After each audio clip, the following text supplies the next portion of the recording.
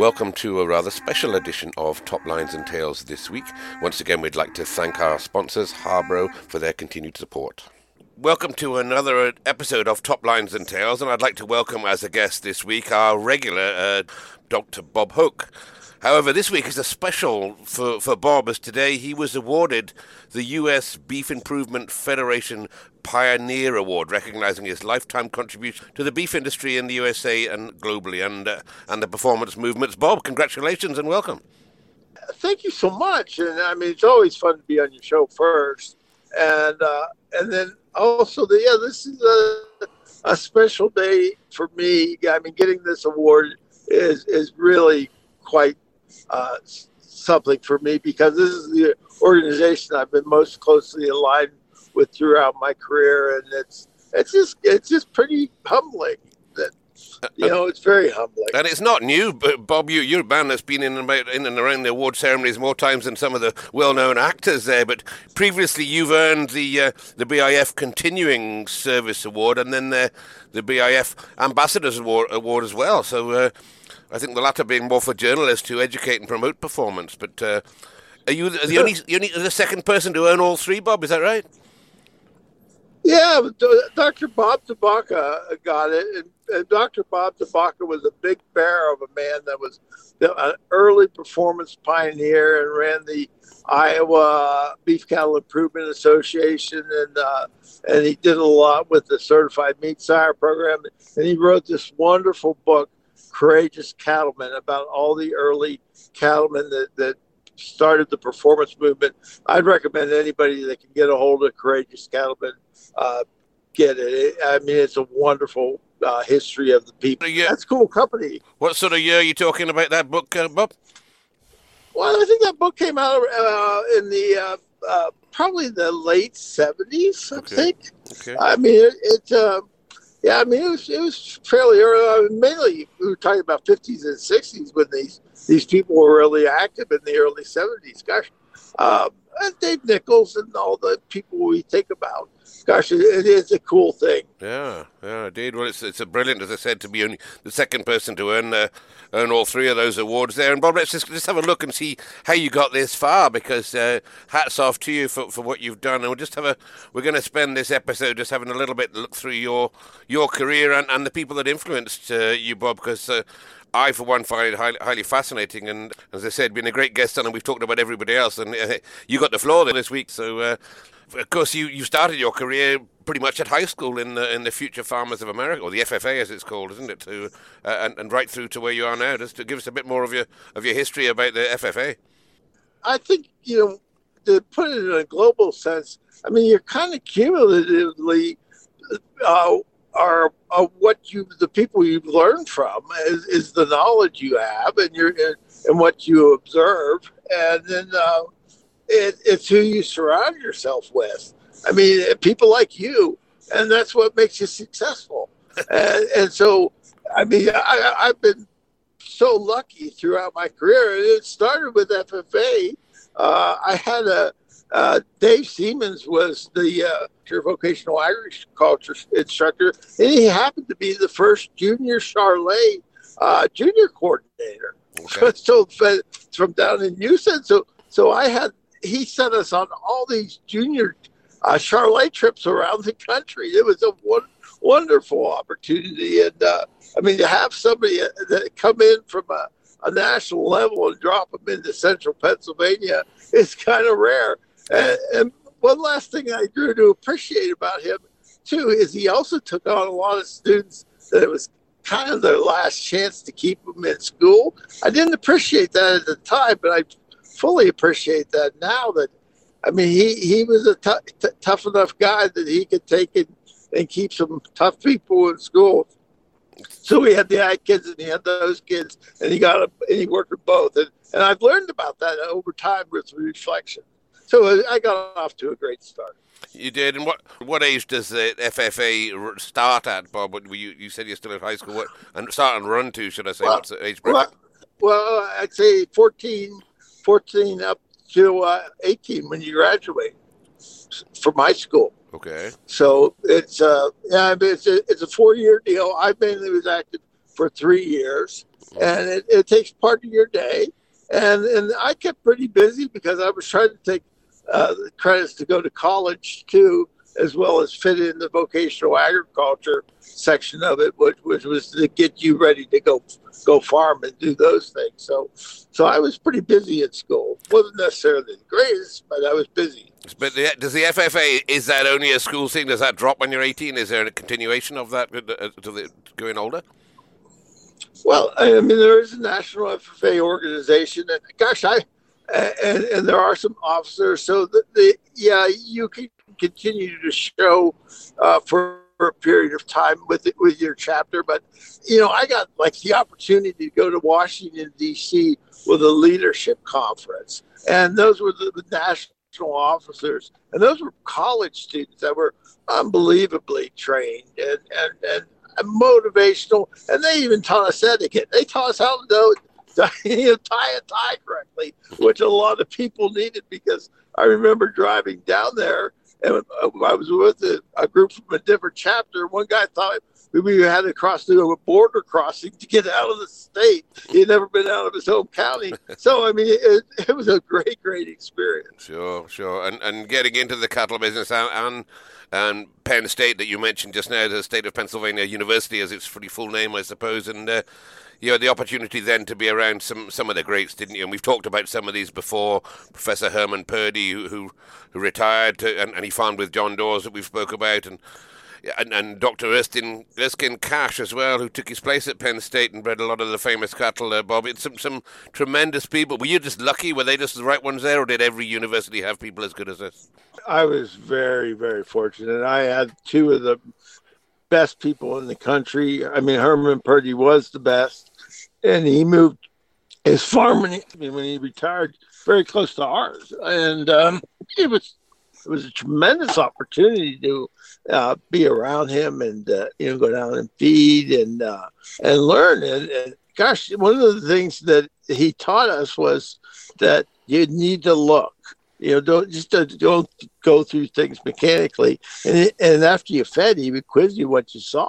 Right. And so it was a tremendous learning opportunity. And one of the proudest moments was he decided I had the eye, because he thought you were either born to be able to observe livestock or not. So he one day he said, Bobby has the eye. And so that was a proud moment. And of course, Herman Purdy was one of the greatest cattle judges of all time. And I didn't really realize that people believe that you actually have the eye or you don't. And he honestly believed he couldn't teach that if you didn't have that, or you weren't born with that gift. Yeah, he believed that some people just did not have the talent to see things. He could teach you what to see, and what things meant. But he believed that you were either born with the ability to observe or not, and that was a skill you came into life with or not, and you couldn't teach it. And Bob, did some of that come through your family or through the rest of your background, or was this just something you just felt you were just lucky, just as a gift that just came to you? I think I was just lucky. My brother, we went through like dairy judging at Penn State together. I mean, hell, he was not the best at it.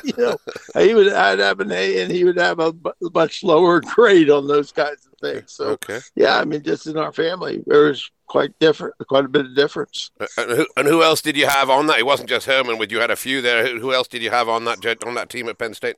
Oh, well, I mean, Dr. Erskine Cash had taken Professor Purdy's position when he retired, and Dr. Cash came in with this fresh performance philosophy and restocked with a different kind of cattle, because we had moved into the new types as Herman had restocked. Mm-hmm.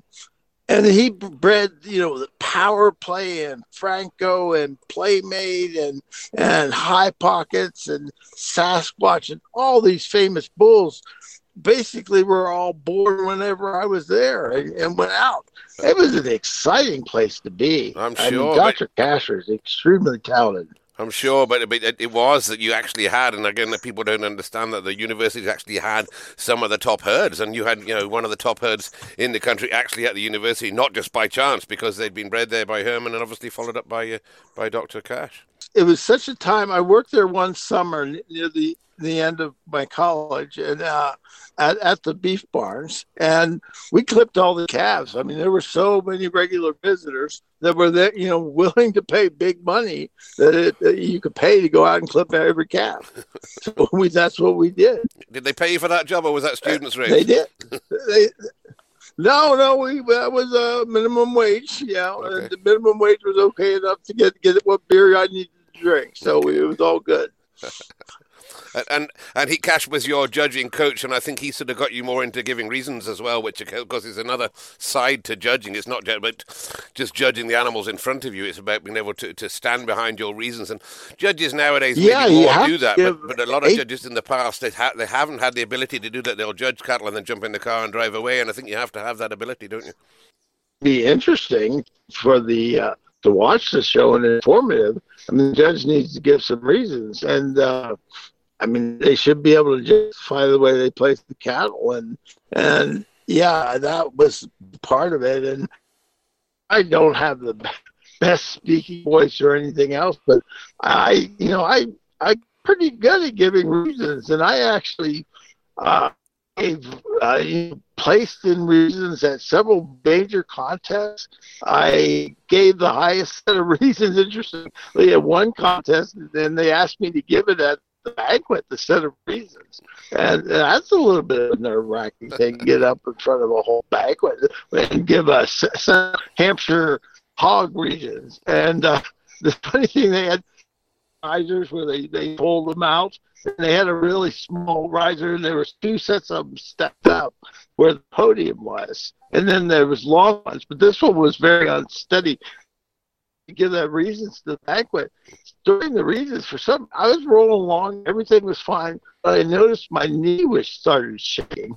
And as my knee shook, the microphone started shaking a little bit. I thought, I got to get the hell out of here. And so I turned those reasons up into high gear, and I got through them fast, but it was fun, and it was quite an honor. And on that, with giving the reasons, Bob, I just you can give good reasons and be wrong with the judge and still actually be justified, can't you, to do that? Because if you give enough accurate reasons in there that what you think, then I think that still gives you credibility, even if you don't get the placing right.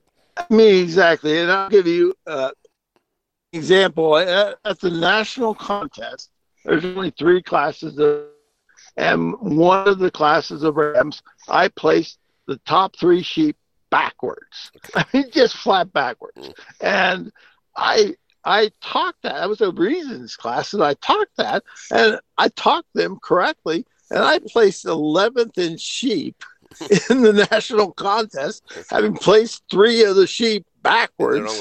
So obviously describing them correctly and explaining why you did something is important, and that's something that I took when I was judging shows.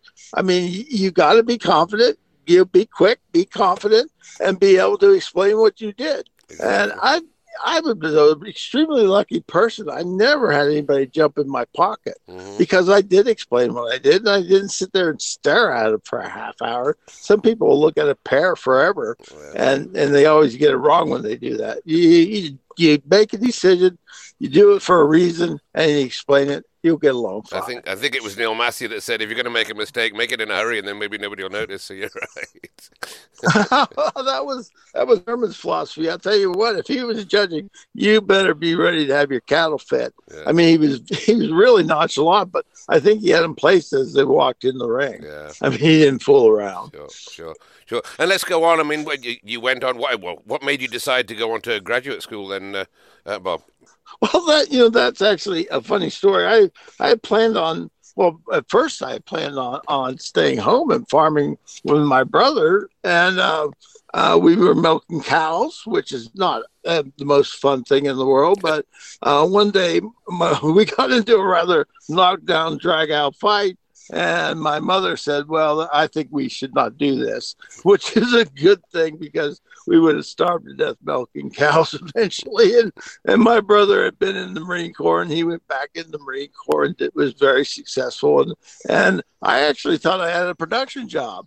But I had a guy I would go on road trips, beer drinking periodically, and he was doing a interview for a master's at Worcester Polytechnic Institute, Massachusetts, and we were driving by UConn, University of Connecticut, and I knew the judging team members. I thought we should stop there and drink some beer. And so at the time, I also set up with that to go in and meet the department head, Dr. Cowan, who was a great guy. Turned out to be a wonderful man.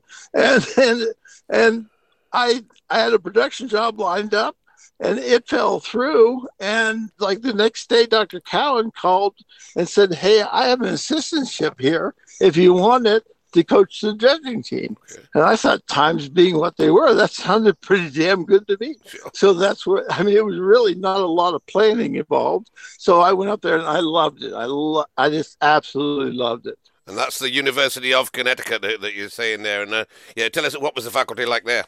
Oh, I mean, it was a bunch of great World War II veteran types, a lot of athletes, just some true gentlemen. And the interesting thing is, they were a bunch of people that knew livestock, from draft horses to saddle horses, beef, sheep, swine. They knew all aspects of livestock. You don't see those generalists anymore. And it was also a terminal master's degree program where they trained you to do extension, to teach, and do practical things. It wasn't really set up for you to move on and get a PhD. It was set up to do extension. And so you got a wonderful practical experience there. They taught you how to teach. They taught you a lot of great things. And that was fun. And there was an interesting thing. Dr. Cowan was a bear of a man, and he was the department head, had been for like 40 years. And we had a graduate student mixer, and because it was a terminal program, graduate students turned over quickly. And so he all got us together and he lined up all the male graduate students. This is when we were all fresh there. And he Indian wrestled us. So that's where you put your right foot, against each other's side. And then with your right hand, you move your left. With your right hand, you see who could put who on their butt. And so Dr. Cowan went about and put every one of us on our butts. I had the honor of lasting the longest. So anyway, Dr. Cowan got the pecking order straight pretty quickly on how things were going to be. But I mean, it was just a great experience. Dr. Malkus's family took me in. Great. Dr. Hale, Dr. Kinsman, Don Graham, one of the great livestock people that ever existed. Actually, they were really great. Great experience. Brilliant. And then you went on, Bob, from New England to the deserts, I think in the southwest Arizona, to coach another judging team down there at the University of Arizona.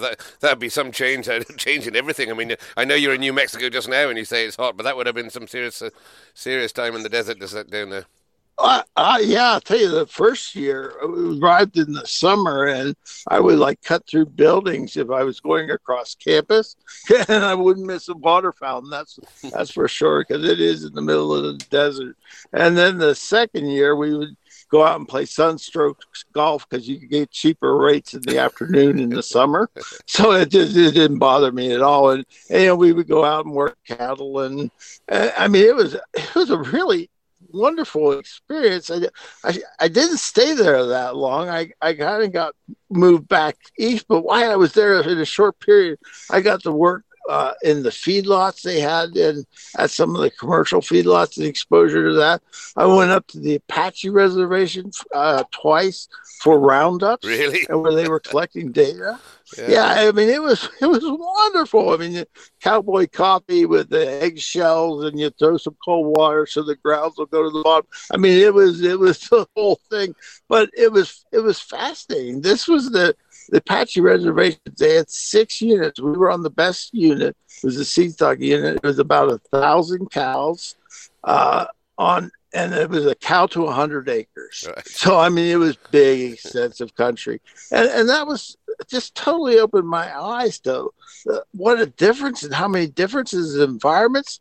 And the interesting thing is, if one of those cows went open for a year in a place where I couldn't even figure out what they lived on, they would come in so fat, it was unbelievable. Really? I mean, just sloppy fat.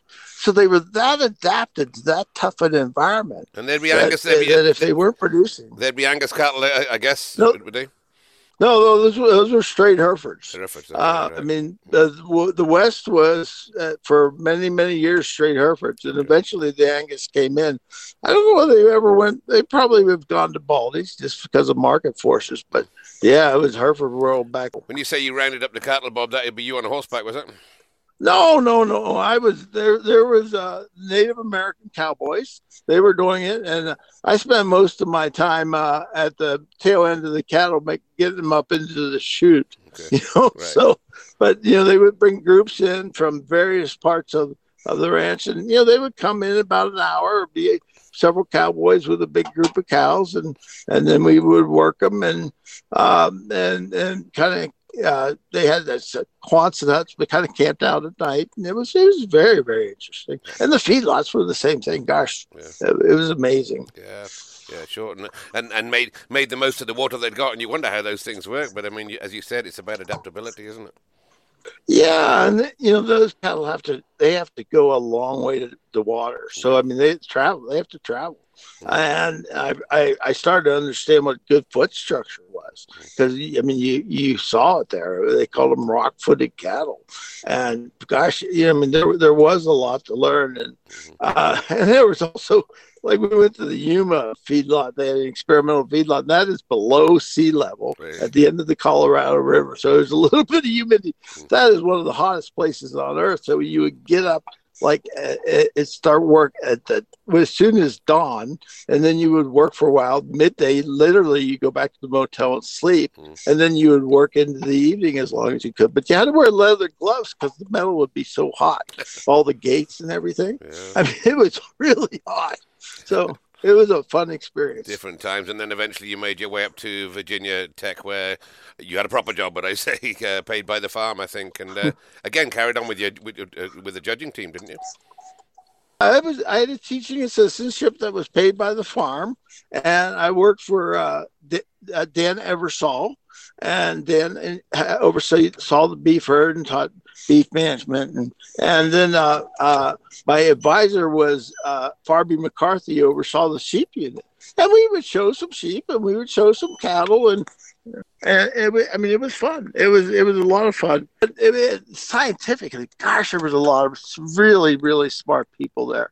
So I actually had to become a student. I kind of just sort of bluffed my way through, but there, I had to pony up and study hard, and I'm really glad I had that experience, that I really got challenged to be a student. And one funny thing there, I went out and calved cows, so I got all that. Two quick things. I got, really some research bases that I didn't, I went on and did other things, but we worked in a hot lab, a radioactive lab. And it was, we had Randy Fry, who was doing muscle biology, but it was mainly a muscle biology lab. And he was teaching radioactive carbon safety to a co-ed who they had hired to wash test tubes. And, he was on a stool and eventually fell backwards in the stool and splashed the radioactive carbon all over his face. So then Farby McCarthy comes in, and we're all sitting there with Geiger counters, seeing how radioactive Randy Fry is. And so the joke is when someday archaeologists are going to dig up Randy Fry and they'll carbon date him, and he won't have been born yet because he's the radioactive carbon. But it was a great experience there, and then the other great experience about Virginia that made such a difference in my life. There's so many good things came together for me. Is I had sold out at the end of my when I went to grad school, the remainder of my cows, the Herman Purdy and John Dawes, and they bred them up right and resold them, a lot of them, into Virginia. Okay. And this was a few years down the road, but now that I started going around with the judging team, and I started seeing all my old cows in their donor pens. Still got them. And they bought it from Herman, so they were obviously great cows. And they were cows. They were good cows. But anyway, all of a sudden I was a polled Hereford genius because they had spent a lot of money on my cows. So me fire selling my cows to Herman was one of the great things I ever did. And then I started judging polled Hereford shows all over the country in Canada. It was a wonderful happenstance. But you did eventually get your PhD. Obviously, you got your PhD, Bob, because you are Dr. Bob. And where did you go to get that one? Well, that was at Virginia Tech. Okay. Yeah, it was a great. They had some other great faculty like Dr. Gary Minish and Ike Eller, and I mean they had a great bunch of faculty there. It was a wonderful opportunity for me. Sure, and then from there you went up to Maine, I think, of all places, and that's not really considered the center of the cattle industry in the U.S. Well, what drew you up there?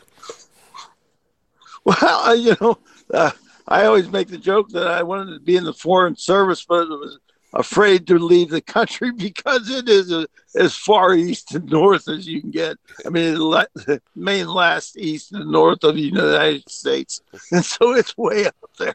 Yeah. But my wife's family is from there, okay, and she summered up there every summer, and so it was. I actually got hired. He wasn't too thrilled about it, but I got hired by my wife's uncle, right. Uncle Lou. And so he hired me cheap anyway. And Nancy's grandfather was also a potato specialist up there. And they had a family member in extension since the 1930s. Right. And so I was kind of going into the family business. But yeah, it was not densely stocked with livestock. No. But I mean, I got the opportunity to be involved with everything. But one quick story, Uncle Lou got there, and normally the way universities have been going, it was all about publications and everything and research. And I got there, and Uncle Lou said, "There's a car out in the parking lot. I've leased it for you. I want you in that car out working with producers, and I don't want you sitting in your office writing silly publications no one's ever going to read." And I thought, this is going to be fun. I mean, this is going to be a blast. So, I mean, it couldn't have been a more wonderful opportunity. And I had to be involved in all aspects of livestock. I mean, every health, everything, and there was nowhere to hide. You had to handle everything. And you would work with the Canadians as well. I guess you're up near the border there, aren't you? Yeah, we are surrounded by Canada basically, and our agriculture was much more similar to New Brunswick and Nova Scotia, and in a sense Prince Edward Island. So we tended to do a lot of programming with New Brunswick, okay. And had Bob Kopitz and Guy LeBlanc. It was a wonderful group of people there, and we had a great team, believe it or not, in Maine. I mean, different sets of skills. I always believe you had to get a team if you were going to get anything done. And there were some people in the Department of Ag. There was people, county agents, SCS. I mean, I just gathered up all these people with diverse talents and some great producers, and gosh, we got a lot done. Yeah. We set up feeder calf sales and feedlot industry and how to feed different cattle, and I mean it was we set up. We were moving about 1,000 head through our feeder calf sales. It was pretty good. And you would get some of these big name people to come up and actually speak on the programs and judge the shows while you were there. Yeah. Yeah, I mean, it's amazing if you just ask who will come up, and like Dr. Harlan Ritchie and Glenn Klippenstein, and I mean, just all the big names. Jim Gibb, who was a great person that people in the UK might not know, but they should know. He's one of the great ones. But yeah, I mean, I had the best night. I had a system. Is what I did is in the morning, you hit them with all the really hard science stuff, and then you go into application after lunch, and farmers, producers that show how this stuff is implemented. And then you have a motivational speaker at the end, and then we would take the topics from our conference in December and that would be what we would program for the year. So we Okay. bring in these big guns. They would get them excited.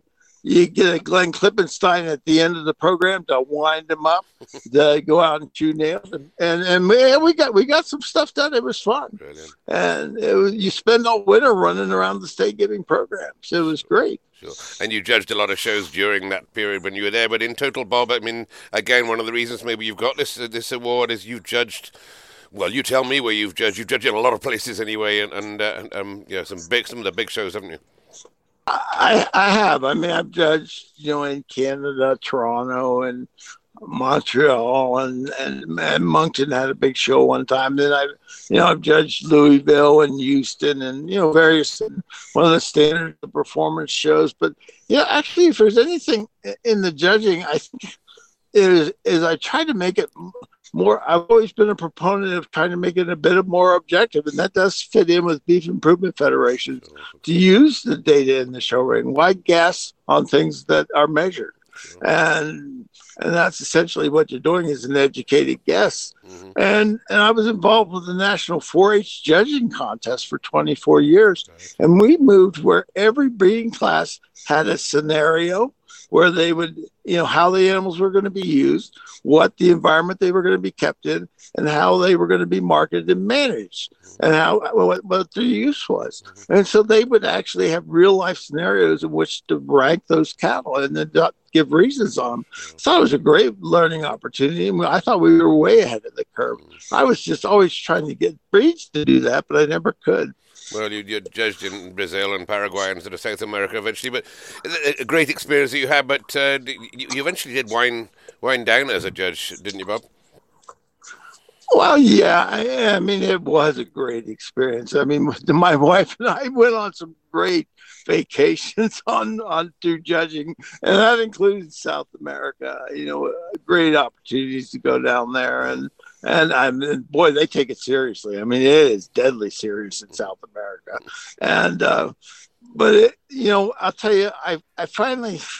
I judged a lot of polled heifers for the reasons said earlier, and I got to where I was judging, and I thought, I was judging some really nice broody cattle that I thought would make some good cows, and then I would look out and I get the bloodlines at the end, and they weren't the kind of cattle that were going to make, that could give a thimble full of milk, and I just thought, what am I doing here?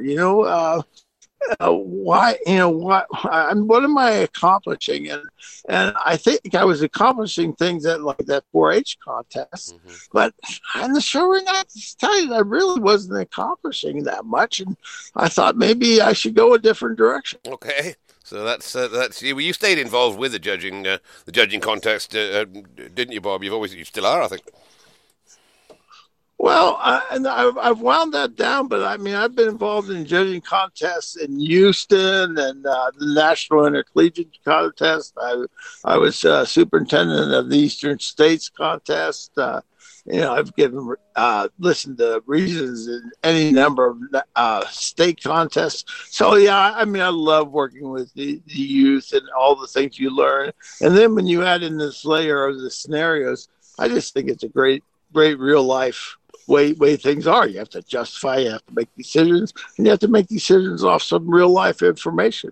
And I just think that's great. Anytime you can work with young people, sometimes occasionally somebody will come back and they'll tell you what an impact that you've had on their life, and you'll, holy heck, I didn't know that. Yeah. I mean, it's really, really humbling. Certainly heard a couple of names that you mentioned when we had Glenn Klippenstein on the program saying exactly the same thing. It's that's the things that give you the greatest pleasures when people come back and say that you've impacted their entire life.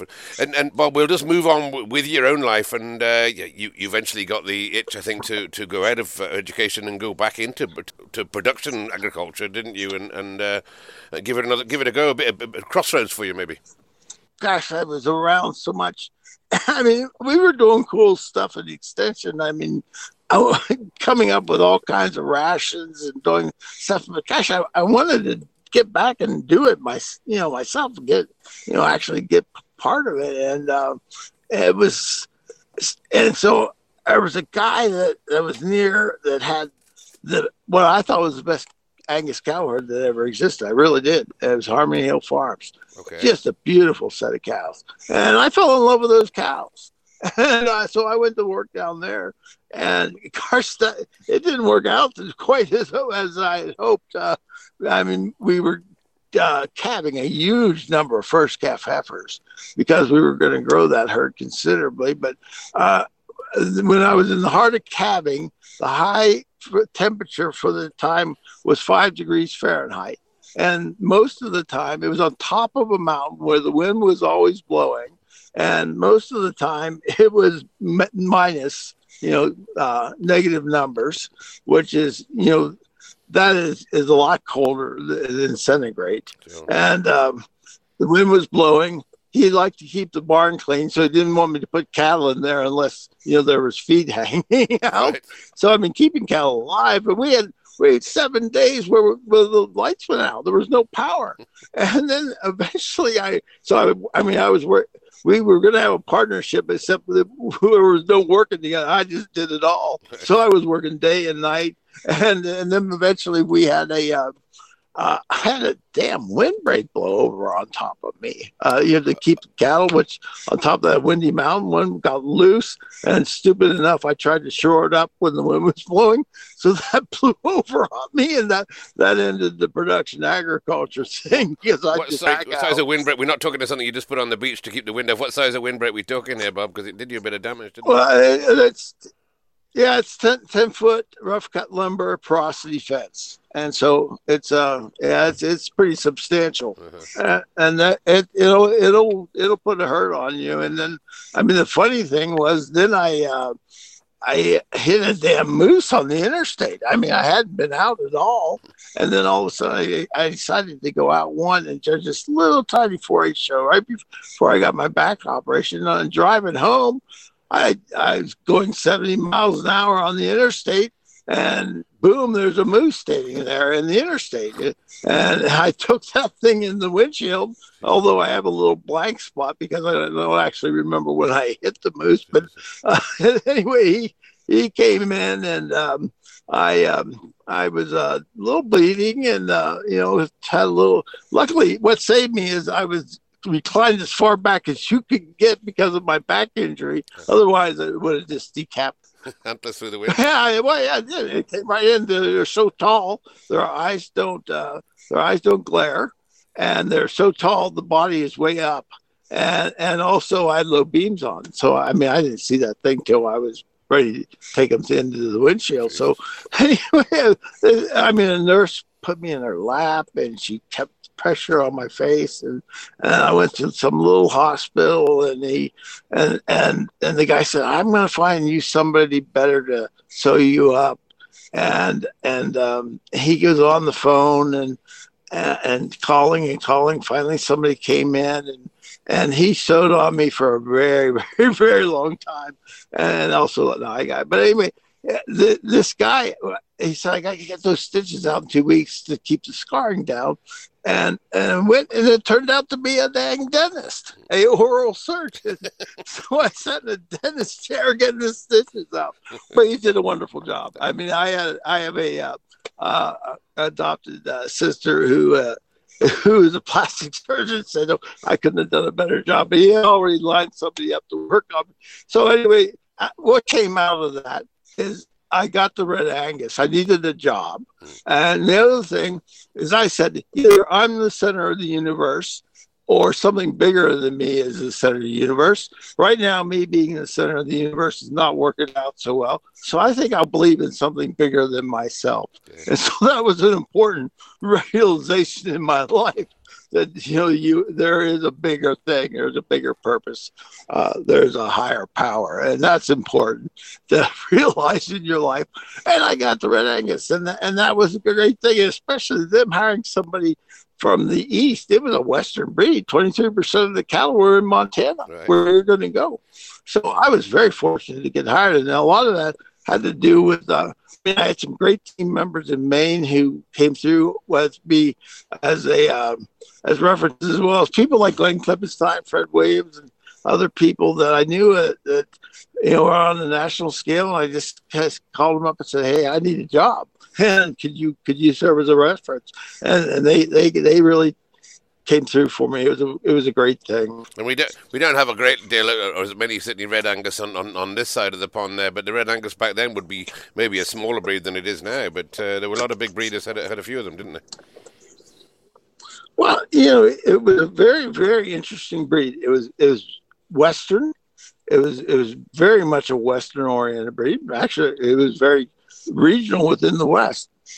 And they also had very large breeders. A lot of breeders with 1,000 cows, and they tended to be eccentric because they were a performance breed, and so the performance that's what it was founded on.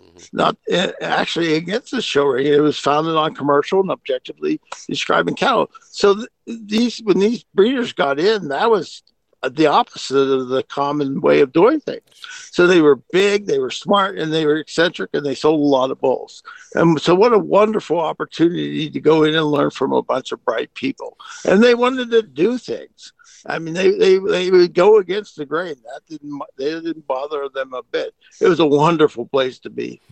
And the Red Angus thing it's almost a contradiction in terms, really, especially now, Bob, where in the US everybody gets paid for a premium for cattle that are black, whether they're Angus or not, as long as they've got a wee bit of Angus in them. So a Red Angus doesn't get that. It's going the wrong direction, really. That's true. And one of the things that I was initially hired to be a marketing coordinator to get the black red, get the good red cattle selling with good black cattle because of the discount. And they are getting back to being discounted again. But we did a number of programs, and one of those was we got a USDA process verified program where cattle could enter into approved Angus product lines. And so we got that done with my friend Fred Williams, who at USDA, who was one of my references, and other people at USDA were great. Lee Leachman was the president at the time, and I badgered Cisco until I got a meeting with them. They're our largest food service company, and we started supplying them. So we got into the Angus game, and we had an outlet for the cattle, and we did some of the initial value-based marketing, so people get paid on true value. So we kind of cracked that nut. Now they're back in the same situation where they have to do some of the same things we did then. But it was something we were starting behind, and we had to get going. To summarize that, I suppose, as you say, discounted cattle is that the packing houses could buy your red cattle without paying the black premium on them, and getting good cattle for less money. Is that what you're saying? Exactly, and the thing with Red Angus is it's really not what you said is exactly right. But Red Angus was a philosophy, because why have two breeds? It's like Horn and Polled Hereford. I know that's something you need to have over there, but I mean, why have red and black? And the reason there was red cattle is it was based off of a philosophy. And they used the throwaway cattle, what was thought to be genetic defects by the American Angus Association, to express this philosophy of performance and objectively describing cattle in that way of selection and having a commercially oriented breed. And, the fascinating thing is we took a philosophy that we were going to have the best objectively described cattle, and we were going to do it with the fewest traits possible in terms of genetic predictions. We took a philosophy that what the breed was Angus, so it should be the maternal common denominator in progressive commercial producers crossbreeding systems, and we took the philosophy that our business was selling bulls and our customer was a commercial producer, and that our role was to make our members profitable. So we put all our efforts into that, what I just told you, all our efforts, and we spent no money on recruiting new membership. And just naming your customer at the time as a commercial producer was actually something revolutionary, which is weird sounding. You'd think that would be self-evident, but at that time it was revolutionary to determine that. And so we we spent all our money trying to make our members profitable on selling bulls into a commercial or commercial heifers, and with no money on recruiting new members. And we grew faster than anybody else who the whole purpose was to gain new members, which was really kind of fascinating. We grew from 11th to 4th and putting zero effort into it. Really. And so I think that was one of the interesting things. And I mean, it's just goes to show people are attracted to success. And I'm not saying it was because of me. Gosh, there were so many great people around there, and talented breeders and great staff, and I mean it was a team effort. Some of the people that we've discussed on this podcast, in the way Harlan Ritchie and Glenn Kipperstein and of course Dave Nichols and whatever, some of those guys would be your pals by that time, and you did call on them to come in and speak and certainly give you some advice at a time where things were changing as well, but there'd be a lot of different things going on in the whole industry, let alone just in the Red Angus. Absolutely. Things were, as we got through the frame race, things were moving more objective. Those are the best minds in the country, and that's who I wanted to seek, and that's who I wanted people to be exposed to. And I did the same thing hiring. My goal when hiring people is first get people that are good at stuff I'm not good at, and if I can hire people smarter than me, even better. And you start to surround yourself with people that are talented, have different skills, and are really smart. And gosh, you can get phenomenal amount done. And it's so exciting when that happens. And would you have pioneered some of those things? The new EPDs were coming in, and the total herd reporting, reproductive sire summaries. A lot of those things there that you were doing there would be at the beginning for all the breeds, wouldn't it? Yeah, I mean, basically all of it. I mean, like total herd reporting, that went through. There were several fathers of parents of total herd reporting. It was an idea of Melvin Leland's. Jim Leachman came up with the idea of the inventory-based system, and then I came up with the reporting calendar on how you implemented it. And gosh, that you had a producer then had to account for the production of every cow every year and the performance of every calf raised through weaning on every calf, or we inactivated the cow. I mean, it was a pretty tough performance program, but that gave us unbiased genetic predictions because we had the entire weaning contemporary group, and then we could adjust for selection after that because we had the whole contemporary group. And then with the whole contemporary group, we could also assume normal biological distribution of the data so we could get rid of stuff that let's say showed non-biological properties. It was made up, whatever it was. You wouldn't see it in nature. And you can tell it pretty easily. In easy statistics, you can just dump it. And then we were going to we wanted to do the fewest EPDs to describe reproduction, maintenance, growth, and carcass. And we worked with Colorado State, had some great minds there, Bruce Golden being the primary one. And they came up with the idea of economically relevant traits, what actually pays you dollars rather than what is an indicator of that. And so that's how we judged whether to have an EPD was the economically relevant trait. So we got that done. We described those 4 areas.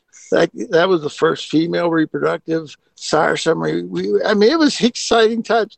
And what we had going for us is we were all ignorant on what could and couldn't do at a breed association. That was our strength. I think we didn't know what we couldn't do. I know we've got Top Gun back at the cinemas there, but I think a bit of Maverick went on with sounds like it, Bob. And you got into the financial side of it as well, and I think you kind of kick ass on that one as well, didn't you?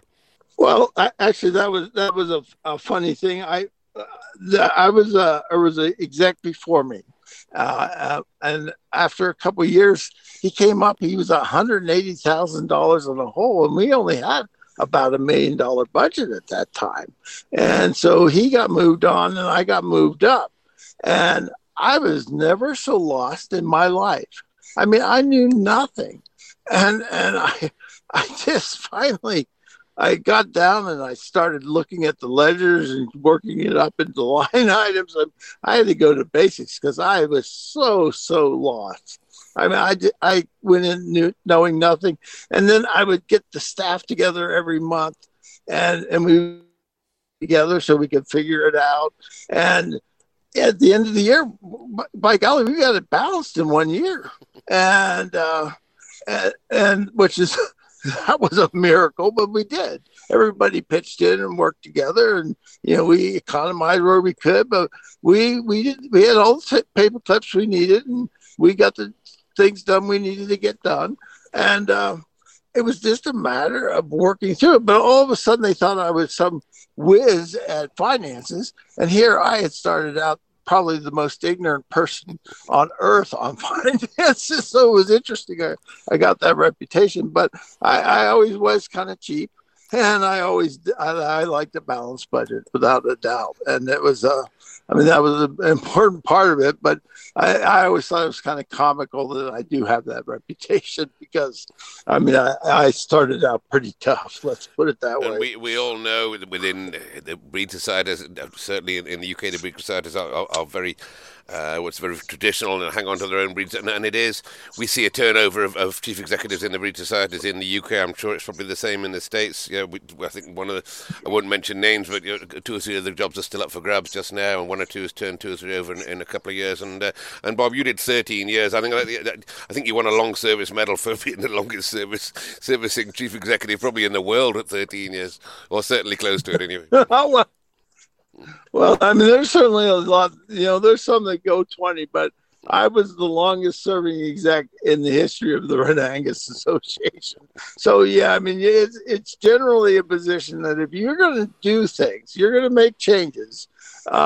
You have a time clock on you, because every change you make is not necessarily in the best interest of somebody else.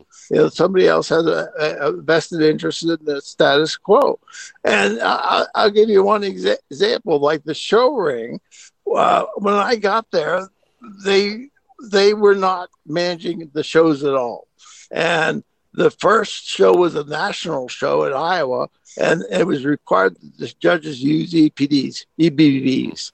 And that judge wouldn't pick up the EBVs. The second show of the year, that was a regional show, they had picked a birth weight 10. I didn't know in Red Angus you could get. I had never seen one above like a 3 or 4 birth weight.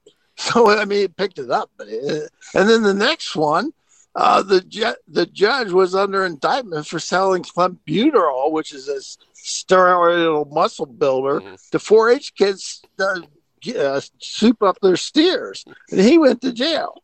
So I said, I got to the next board meeting. I said, "Hey, we got to get our names off these suckers, and we got to get a national show, and we got to run it, and we got to do it right." Sure. And so essentially, we had a national judging show committee of me, and I just decided what to do, but we got it in line with Red Angus, and I'm very proud. The cattle that were winning in the shows were being used by the general population. But that kind of heavy-handedness, eventually people will get bored with, But it worked. It is hard to correlate. It is hard to correlate the two, is all we know, Bob. But as you said, if you can get the animals in the show ring that'll breed, that's all. That's utopia for everybody, isn't it? So it's the right direction to go in. I'm proud of it. I'm really proud of it. And then you wound that down, I said, after your 13 years. And Bob, you similar to myself, you suddenly started writing. And hey, what they say? There's one book in everybody, and I know they said there was one book in me, and I haven't stopped writing them yet. And I think you've probably written more than I have, Bob. But you got deeply involved in the history side of it, didn't you? And tell us a bit more about how you got into the writing side of it. Well, John Doss, who was partnered with Herman Purdy, was doing a second edition of Breeds of Cattle, that classic coffee table book. And that really needed updated because it was done during the frame race. So it was greatly expanded and went up to 45 breeds and had to have all new pictures and new descriptions when the descriptions of ideal animals had to change. So there was quite a bit of rewriting to do it. So that got me into it. And I'll tell you, I think Harlan Ritchie was the best futurist I ever knew. And one time I asked him, why those Bates cattle in 1873 sold for dang much money, because that just didn't make any sense. And he said, well, they had terrible reproduction and there was a fat on them. And so that's why they sold for so much money. And I'm going, how does the best futurist in our industry know about Bates cattle in the mid 1800s down to the detail? And I said, and that really left an impression on me that somebody they were connected. You needed to have that timeline up through to be a futurist. You don't make the same mistakes as the past. Sure. I mean, hell, I was doing a master's degree on grazing brassicas, which is basically turfs, which you guys were doing in the 1700s. So, I mean, we don't need to repeat the same stuff all the time. So it's part of it. You don't live there, but it helps inform you to get to the future. But so in doing the writing, of course, you took another U-turn and went to work for the Limousines Association. And I suppose apart from being the same colour as the Red Angus, it's a pretty different breed to the Angus, philosophically as well, didn't it? How do things go there? Well, I was fairly short-lived there. They wanted what I had done at Red Angus, and basically they were more of a show breed and those kinds of things, and they really wanted to take it into a performance breed, more of a commercial based breed.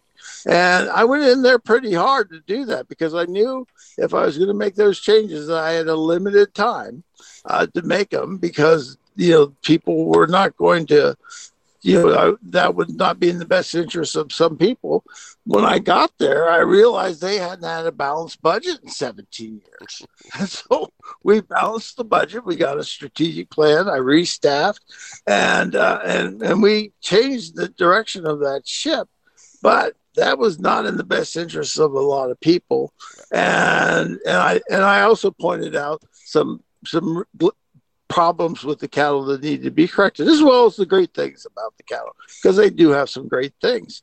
And all that added up to a pretty short tenure for me, and that was fun. I learned what a real breed association was like.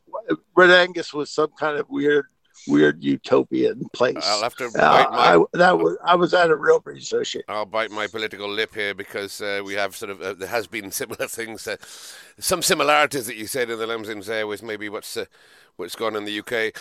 And then, Bob, you did retire and you took up writing, as you said, and your expanded interest in history and learning from what people have done in the past. And was there one person along the line that really, really sparked your interest in the history?